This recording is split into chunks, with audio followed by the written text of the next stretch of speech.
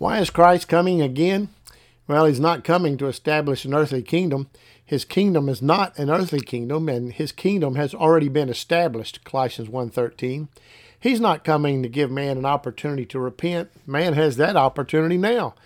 Well, Christ is coming to raise the dead, John 5:28 and 29, to judge the living and the dead, 2 Timothy 4:1, to reward the faithful, Matthew 25:34, and to condemn those who neither know God nor obey the gospel of Christ, 2 Thessalonians 1:7-9. Are you ready for his coming?